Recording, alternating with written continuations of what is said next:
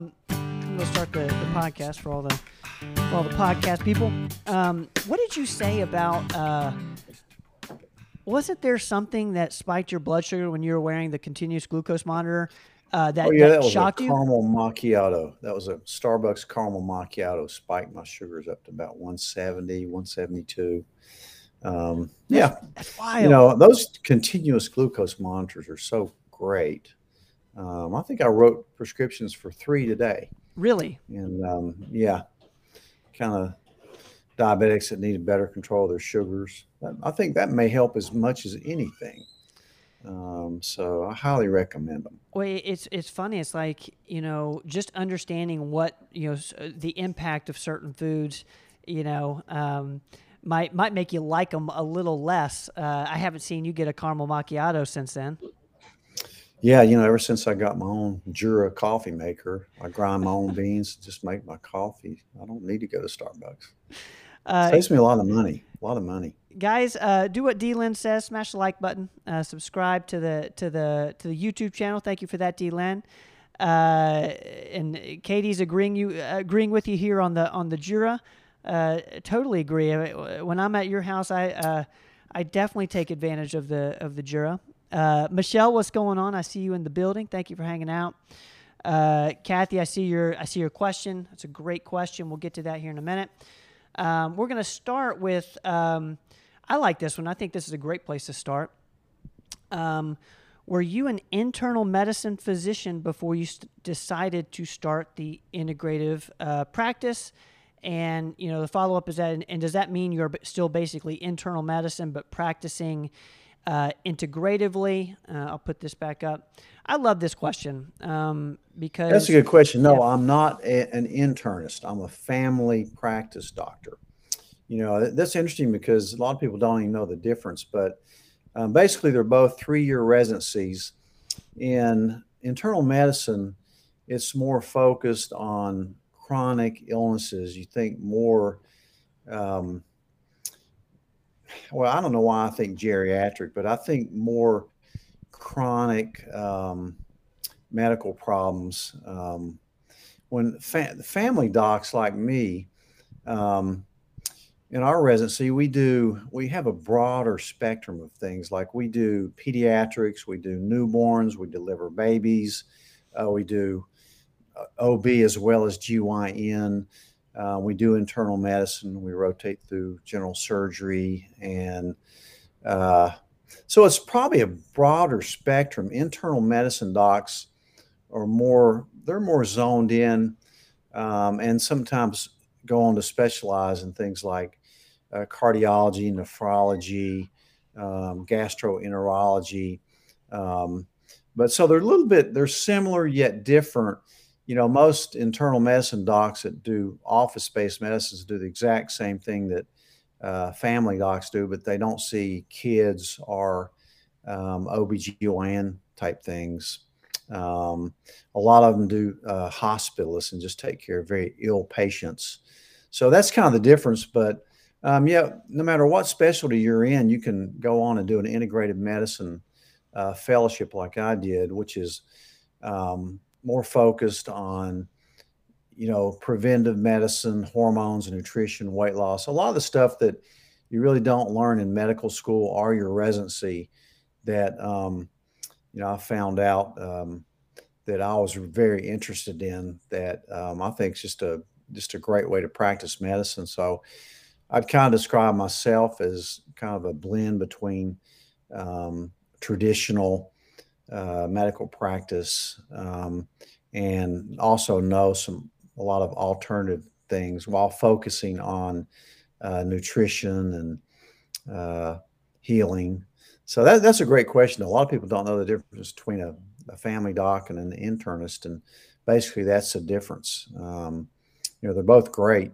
It just fit my personality a little bit better to have more of a broader spectrum of things where I could treat kids all the way up to very old people. So yeah, and, that's a good question though. and kind of give for the people who don't know, how long were you in a traditional family practice setting, and Because I think we did the math today when we started performance medicine. Give a little background on that. I did that for the first, probably 18, 19 years. I've been doing integrated medicine for, I think on my own for about 16 or going on 17 years. So, I like what I do. When you have a job like I do that you absolutely love, it doesn't even feel like work. I mean, the things I do are so cool. A lot of time, like we need to cut this no longer than an hour because I'm headed back down to the office tonight to sew somebody up that's cut that doesn't want to go to the ER. And I'm glad to do it. And it's fun for me. So that's the kind of thing that as a family doc, you do a lot more of that kind of thing. And so it's, we take care of a lot of things. Well, and one thing I think is interesting, and I think it'll help a lot of people in here is one of the conferences one of the integrative medicine conferences that I went to with you. We were I remember us looking around. I think it was Nashville, it was years ago, and there's just a ton of doctors there going to all these classes and talks. And we were just trying to talk to people, ask them about their practice. And the funny thing was none of them were there for their own practice. They were there for their own health. And I find that really interesting because, I think a huge part of the reason, you love the way you practice is that, you're trying to age in a healthy way too.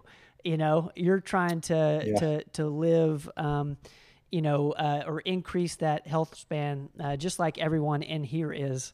So I think that's kind of cool. Yeah, those conferences are really cool to go to because you get to meet a lot of people, and this is a different group of people. They're really high end, very intelligent, and they just they look like they're a fit group of people that are aging really well. And when you go up and start talking to them and making conversation, like a lot of them, I'll go say, where's your integrative practice? And they go, no, I'm just here to learn for myself. I'm a retired plastic surgeon, or I'm a retired ophthalmologist. I just love these things to help me learn how to take care of myself. And I would still go to them even if I didn't practice. It just, it just happens I'm in a good spot to practice and love what I do. And it's just grown, or have all these offices, and it's just fun. It's just fun for me. I'll never retire because I like what I do. I love it. I love it. I see Evangelon is in the building. Welcome, Evangelon. Hope you're well, man. I'm going to put this up here from my man, Matt, and he's asking, where's Ike? And I'm going to give just a little, I got to give a little bit of got to clarify here, guys. We put Ike at the end of the show because that's the only way to guarantee everybody stays on the show for the whole hour. So, so to answer Matt's question, Ike will come at the end. That way I know D. Lynn stays with us for the hour. He kind of steals the show after Ike comes on. If Ike came on at the beginning, they'd all get their taste of Ike and then leave, Well, having a dog's a really good thing for you. I was thinking about that today. I think everybody should have a dog. It just makes your life better for some reason. That's cool. Or any kind of animal. It's just people need pets, I think. Let's get to the question. We got a couple questions here. Shout out to Ike and to all the dogs out there. We're huge dog lovers. Okay, question is, if I forgot a night of my BHRT cream, if I forget a night of my BHRT cream, should I use it the next morning in addition to the next night, or just pick back up the next night? Super practical question. What's your thoughts? That's a great question. No, just go to the next night. You do not need to make up for it. Actually, it's probably good when you do hormone creams, it's probably good to do it about 6 nights a week instead of 7. I tell a lot of people that. Most people are going to forget one night, so it turns out even. But just so you don't build up a tolerance, which is hard to do with those anyway. But so no, just do it the next night and don't worry about it. Just you might even want to just skip every Sunday night if you had to forget a night. And so give it a little one night break. Won't hurt either way, but so it's not a big deal. Love it.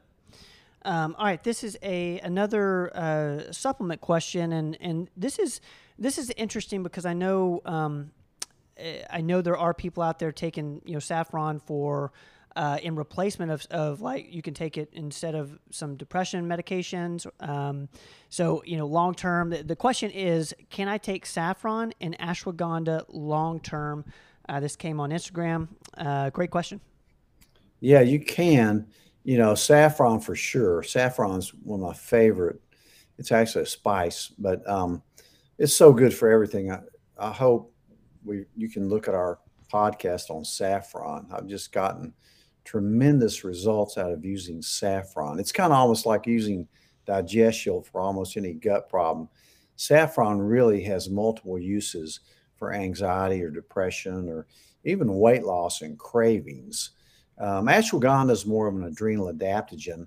I do like it. It's probably the number one adrenal adaptogen, in my opinion, meaning that it works for high cortisol or low cortisol. That's what adaptogenic means.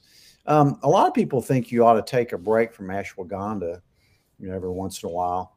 I haven't found it to be a big problem, but you might want to, just so you don't get tolerant to it, and see how you feel with it. If you start feeling like you're going either one way or the other, like too high or too low on your cortisol, you might want to take a break if you've been on it for a while, and balance it out with one of the other adaptogens like ginseng or maybe L-theanine, rhodiola. People respond differently to all those different herbs. I think as an adrenal adaptogen, though ashwagandha is my favorite, but it's not a bad idea to take a break from it, after you've been on it for several months, just to see how you feel. Can you tell us what, like, when you say break? In my head, that's like a week. When you say break, what do you? More like me, I would say a month. Okay. Yeah. So give it for a couple months, and then every like quarter or something like that, take a Right. month off. Right. Right. And I usually like to, even these herbs, I like to taper off. Like when you decide you're going to stop it for a while, take it every other day for, a week or two, and then stop it for a while. It's not a bad strategy. I like that. Listen to your body. Listen to your body. All You're the right. only one that could know. Thank you for that question. We got a magnesium question. Is it okay to take all magnesium at night, or does it need to be throughout the day? There's some people who dose it at 2 or 3 times a day for different reasons, but most people I tell just to take it at night because it helps you sleep. It prevents cardiac arrhythmias, which tend to happen more at night and early morning, and it helps work on your digestive system overnight. And again, there's 9 different types of magnesium, so a lot of times the type I recommend will be on the situation you may have. Whether it be citrate or succinate or glycinate, which I like for brain, malate for brain. So there's a lot of different types, but in general, if you're just going to take it once a day, I would take it at night. Some people some people just like to dose it, 2 or 3 times a day at a lower dose, because they just think it relaxes them, which it does.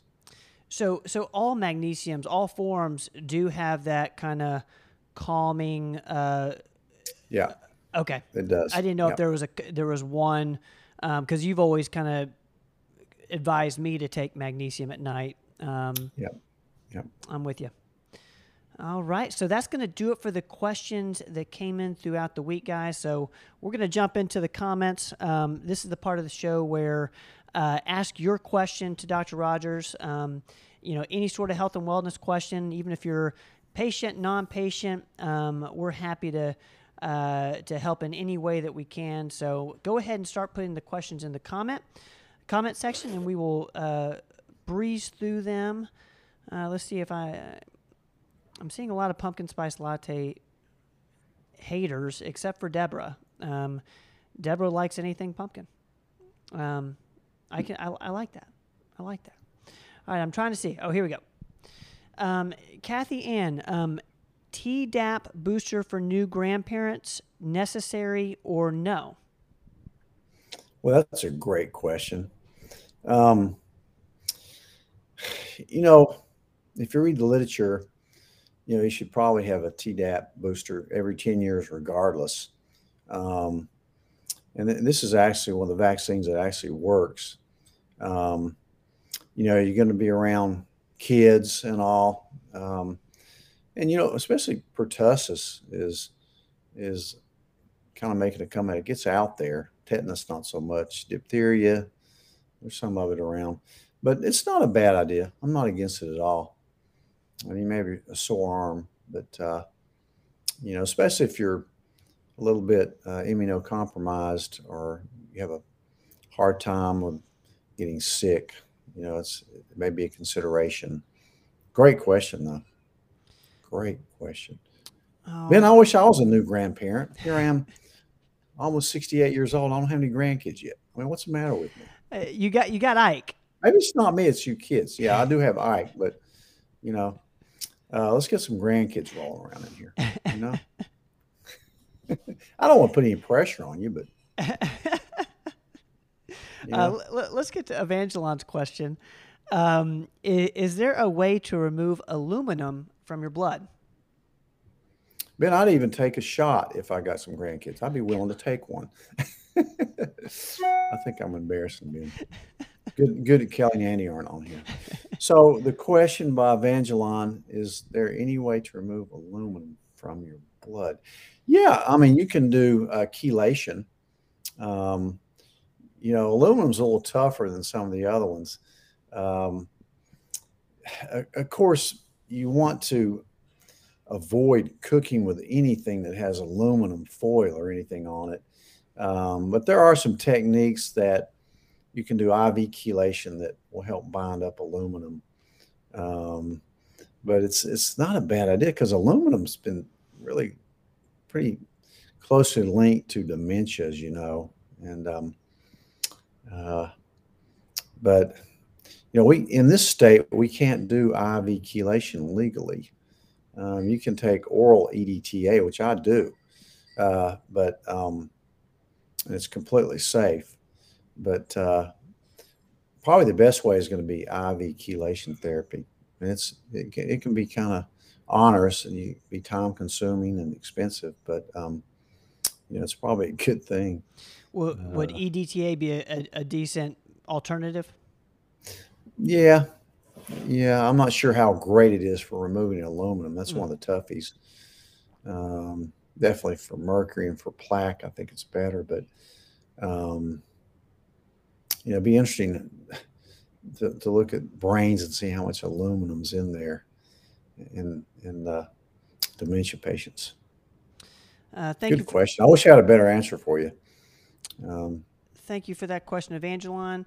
All right, guys, I'm going to remind everybody, if you do have a question for Dr. Rogers, this is the live portion of the show. If anyone's new, this is the Performance Medicine Show. This is where we answer your health and wellness questions, and we're pumped to do it. I'm going to put Mike's question up from YouTube. Dr. Rogers, is there anything you can recommend to slow or reverse primary biliary cholangitis? Biliary. Yeah, that's a tough one. Yeah, that's a tough diagnosis. I've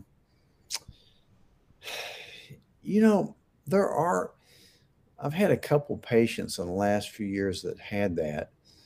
And, they usually are seeing GI docs, and sometimes they don't have a lot to recommend for it except, kind of watching it. I think I love detox. So, if there's anything you can do to lessen the pressure on your liver, then it's good, like milk thistle, sweating, I think infrared sauna may be the best treatment for that. Avoiding alcohol, avoiding a lot of medications that are toxic to your liver.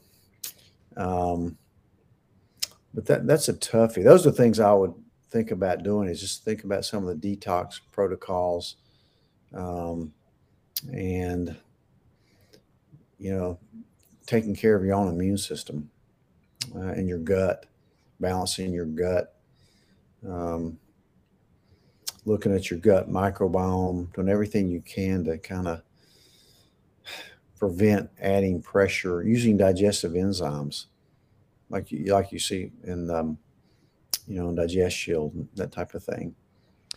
Um, All right, Mike. Thank you for that question. That's a good one. That's a really good question. Let's go to Lisa's question. Does cinnamon really help lower blood sugars / A1C? yeah, it does. It really does. That and um, chromium picolate works really well. Alpha lipoic acid works really well um, as supplements. And then, of course, low carb. I'm always pouncing on low carb diets, which I like. Um, and berberine is really good. And then you can go on to the medicines like metformin. Um, I love the semiglutides um, that we talk about. Um, I saw back our patient that we did a podcast with a few months ago, Ben, today, and she's still down 130 pounds and doing great. That's awesome. Still on a very low dose of Ozempic and just doing fantastic. So, yeah, there's a lot of stuff you can do, and those it certainly help. All right, Lisa, thank you for that question there. I'm going to put this up here from our esthetician in Knoxville, Jasmine. She's saying she loves berberine. Berberine's definitely a very popular one for that. Thank you, Jasmine, for hanging out with us tonight. Let's get to Steve's question. Is it a good idea for older folks to get a pneumonia vaccine? I was offered one during my annual physical last week, but knew little about the importance of getting it and possible side effects. What do you recommend? And he's mentioning that his physical was at the VA. Yeah, I mean, that is one of the recommended. The Pneumovax is recommended um, after you're 60, 65 years old. Um, I haven't gotten mine yet. Whether I take it or not, I haven't decided yet. But so I'm not against it. It protects you against pneumococcal pneumonia, which is one type of pneumonia.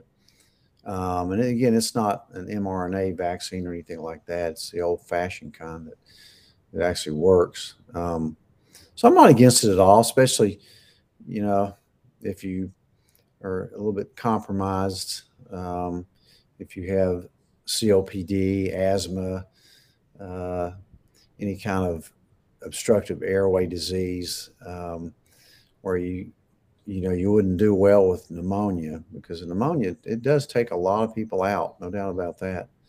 So I'm not against that vaccine at all. It's a good idea to take care of your own immune system, though. Much more important than that is, staying lean, not getting diabetes, not getting heart disease, exercising, taking your vitamins. I told one of my patients today that if you take vitamins every day, you just don't seem like you get sick very often. You don't come down with those sore throats and those colds like you used to. So I'm big on zinc and C and D with K. I love L-lysine. And you need to eat right. But yeah, so I'm not against it, Steve. You're not what I would call an older folk yet, but you're about like me. You're getting up there though, a little bit. Thank you for that, Steve. Thank you for that great question. I want to get to Brianna's question, because I did see your message come through, Brianna. So the question is it advisable for women who are breastfeeding or pumping to do the keto diet? And I think it's a phenomenal question. Yeah, and I wouldn't. No, I just wouldn't do the keto while I'm breastfeeding. Just wouldn't do it. Yeah, I think you need some carbs for that. So pregnant or breastfeeding, I wouldn't do the keto diet.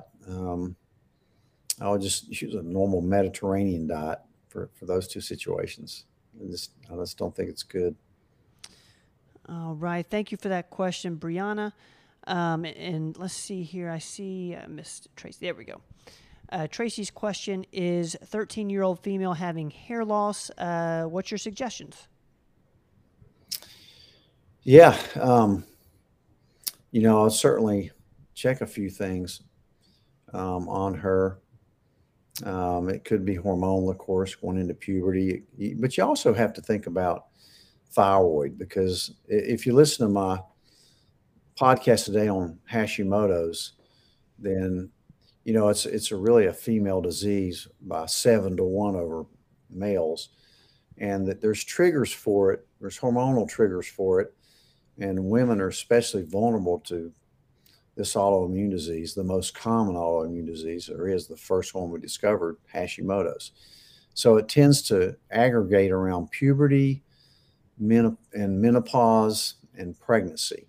So those are when the female hormones kind of can get a little wacky, with the balance and all the estrogen, progesterone, testosterone.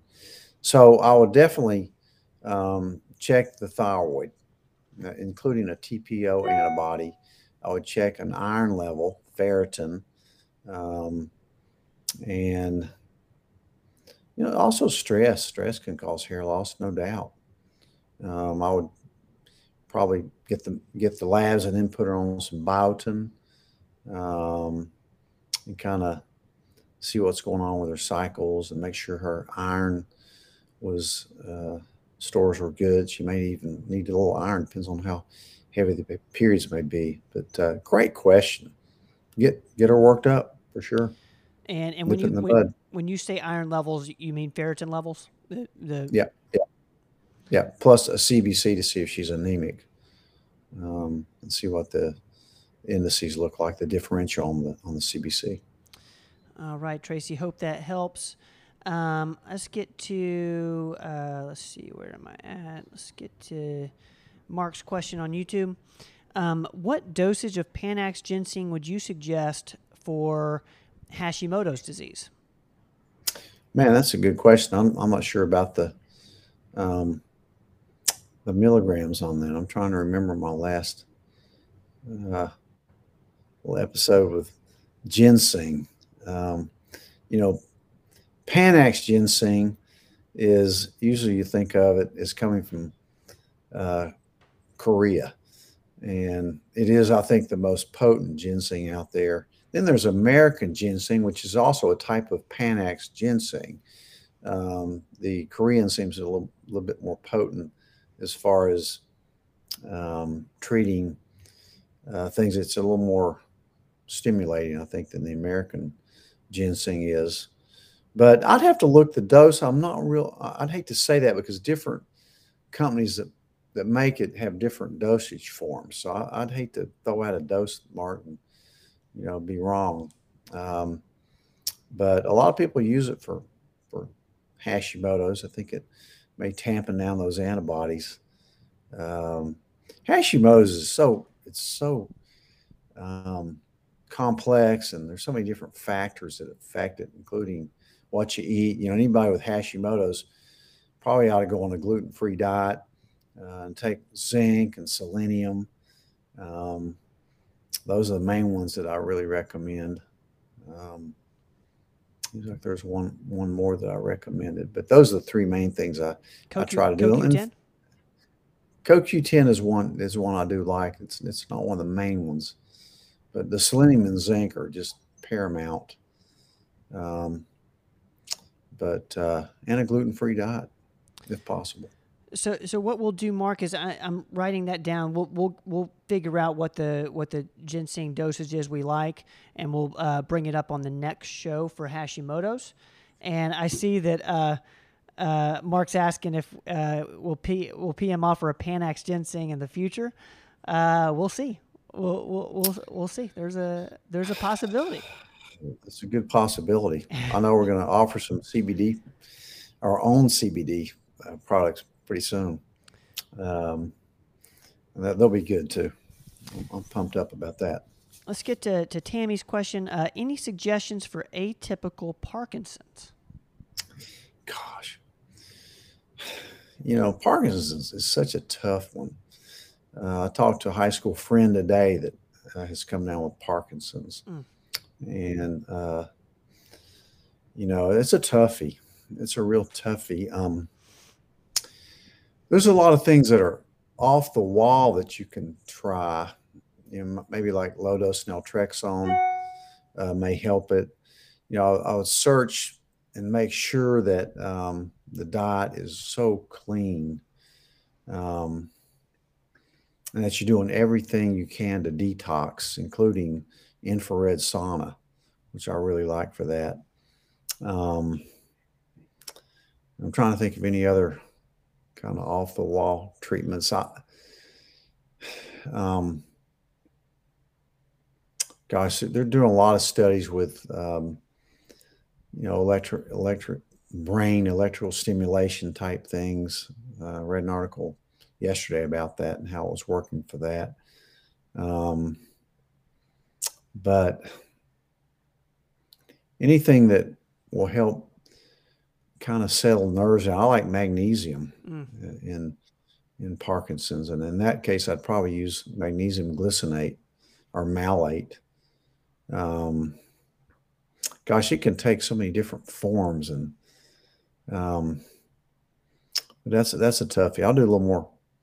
That's really picked my interest up a lot for that.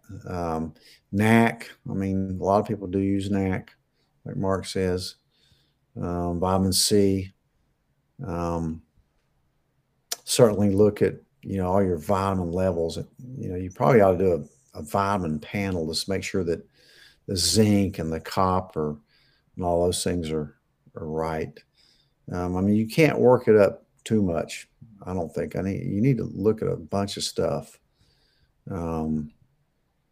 Mark's even saying methylene blue as well, which we've talked about recently. That's really interesting. Yeah.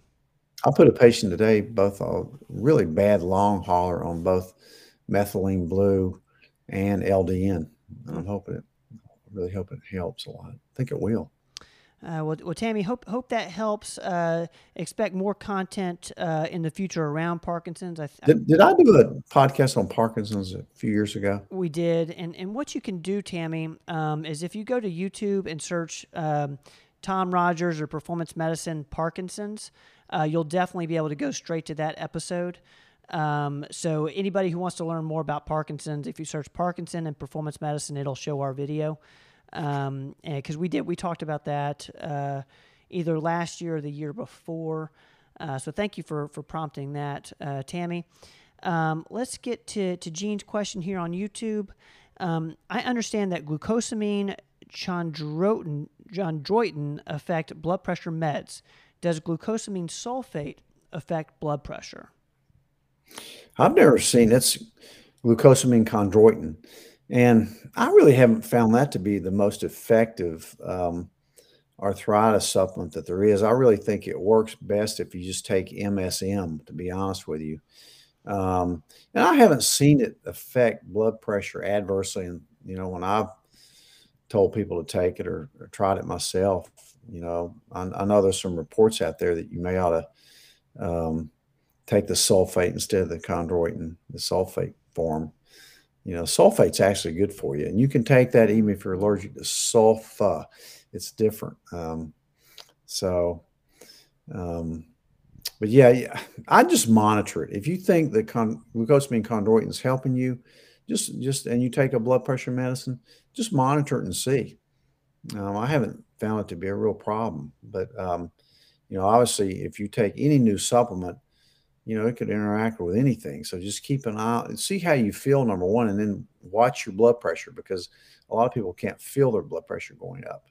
So keep an eye on it. Think about using MSM if you're using it for just inflammation of arthritis. Osteoarthritis is what most people use it for. So. All right. Great question there. Thank you for that, Gene. Let's see. We'll get Lisa's question on Facebook. Is there anything you can do / take to decrease your creatinine? Is that creatinine level? My highest has been 2.0. I range now from 1.3 to 1.5. I would like to lower it if I could. That's a really good question. I see this all the time in my office. You know, two is pretty high. I like to look at your GFR, your glomerular filtration rate, which is a more accurate measurement of your kidney function. But the obvious things are drink enough water and avoid nonsteroidal anti-inflammatories. Make sure your blood pressure is nice and low, and make sure you don't become a diabetic, because when you're getting up to 2.0, you're headed towards renal failure. You also have to watch your protein intake. If you eat too much protein, it puts a lot of pressure on your kidneys. A lot of people overdo it. Obviously, look at your supplements. Do not take any creatine supplement that a lot of bodybuilders do. So that's some of the practical things I could tell you to do with it. But that's something you need to really keep an eye on. So hydrate, make sure your blood pressure is great. Look at your medicine list. Don't become a diabetic. Stay lean. Exercise every day. Sweat. It'd be helpful to get an infrared sauna as well. So keep an eye on it. All right, Lisa, great question. Hope that helps. Real quick, I'm gonna go to this. We have a few images here that might be helpful for you guys. We've talked a lot about the Mediterranean diet. This is something that we put together within our, or we used in the Mediterranean diet. Explain this episode. Mediterranean diet was mentioned a few times today. So if you guys need us to put that up again, let us know. And again, if you guys have not checked out this Hashimoto's episode of the Common Sense MD, you're going to want to check that out. It goes over the best test to run. It goes over the different treatment options available to you. It's a really good rundown, and the article is a good thing to kind of go alongside the video for you. All right, so let's see here. We're going to take a few more questions before we call it a night and get Ike to say hello, to make an appearance. Gene has another question. Can you take MSM if you are allergic to sulfa drugs? Yeah, you can. Take it from me. I am allergic to sulfa drugs, and I can take MSM. It's never bothered me. All right, thank you for that, Gene. And like we said earlier, guys, we do this every single Tuesday night at 7. We typically go between 40 minutes and an hour. We answer your health and wellness questions. We're going to take just a few more here, and then we'll get going. Okay, D-Lynn's asking what milligram of MSM is recommended. Man, I'm gonna have to look. I'd have to look on my bottle. I'm not sure. I'll get that to you. I'll get that information to you, D-Lynn. I would not be shocked if off the top of my head, I don't have it. I wouldn't be shocked, D-Lynn, if we have that information for you here shortly. And then let's go to let's see here. This is this is a comment from Mark, and I like it because I'm super fascinated with chitosan. Effective chitosan on renal function in patients with chronic renal failure.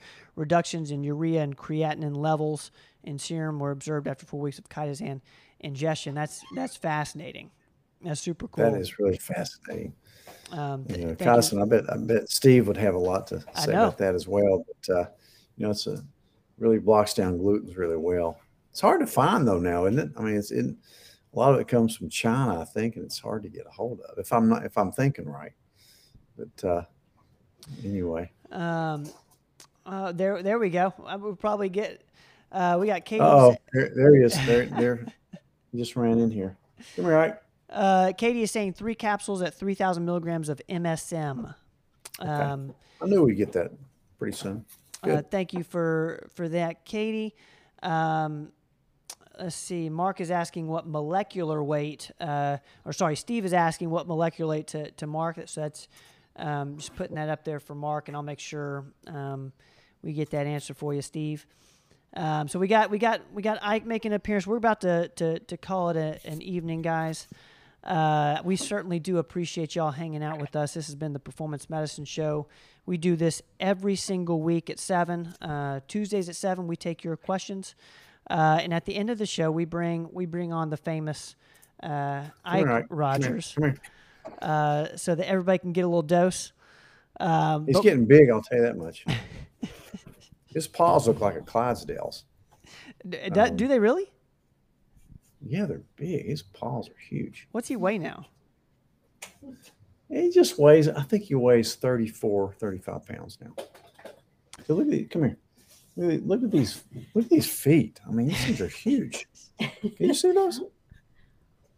I can. He's not that big a dog. He's supposed to be a mini, but we're not sure. Look into the camera. Ike, what's going on? So this is Mom and Dad's dog. Ike, if you guys are new to the channel, Ike shows up at the end of every episode. It makes it fun. I was just handed a thing. Look, I did do a podcast on the Common Sense MD on Parkinson's. So yeah, you look it up by the Common Sense. Look it up by the Common Sense MD. Yeah, you can do the Common Sense MD. Look that up, or Performance Medicine. Both should show up. Okay. I may need to do another one on that. It seems like it's more prevalent, but I'm just seeing more of it. But, writing that down. We'll do a Common Sense episode on the Common Sense. Guys, thank y'all so much for hanging out with us on this Tuesday evening. It's a beautiful night, and y'all are hanging here with us. We certainly do appreciate it. If you have not, I got 2 asks for you guys tonight. One is, if you have not subscribed to the YouTube channel, please subscribe. You can do that, just Performance Medicine on YouTube. The other thing is we have let's see if this is it. We have a weekly newsletter. Oh, wait, that doesn't work. Hold on one second. I'm not able to do that. But we have a weekly newsletter. It goes out every single Tuesday. It's a curation of all of our content that goes out through the week. It's called Performance Weekly. That goes out around 12:30 on Tuesdays. So sign up if you haven't. It's everything in your inbox once a week. So anyways, that's all he asked for the night. Dad, man, this has been fun. It's been fun. Thanks, Ben. Guys, thank y'all for hanging out. All right. Good night. All right, we're gonna let them go. I know you guys got stuff to do, guys. Thank y'all so much. We love you, Stephanie, Katie in the comments. Thank y'all so much for helping out. Katie, thank you for getting that information for us. We certainly do appreciate y'all. All right, we're gonna call it an evening. We love you. This has been the Performance Medicine Show. As always, we'll be back next time, Tuesdays at 7. Dad, I'll see you later, man. Okay, see you, man. Don't go away.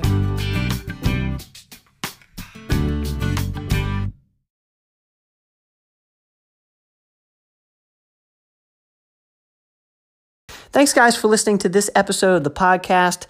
Please share the podcast with your friends. And if you haven't subscribed yet, please subscribe. We will see you guys next time.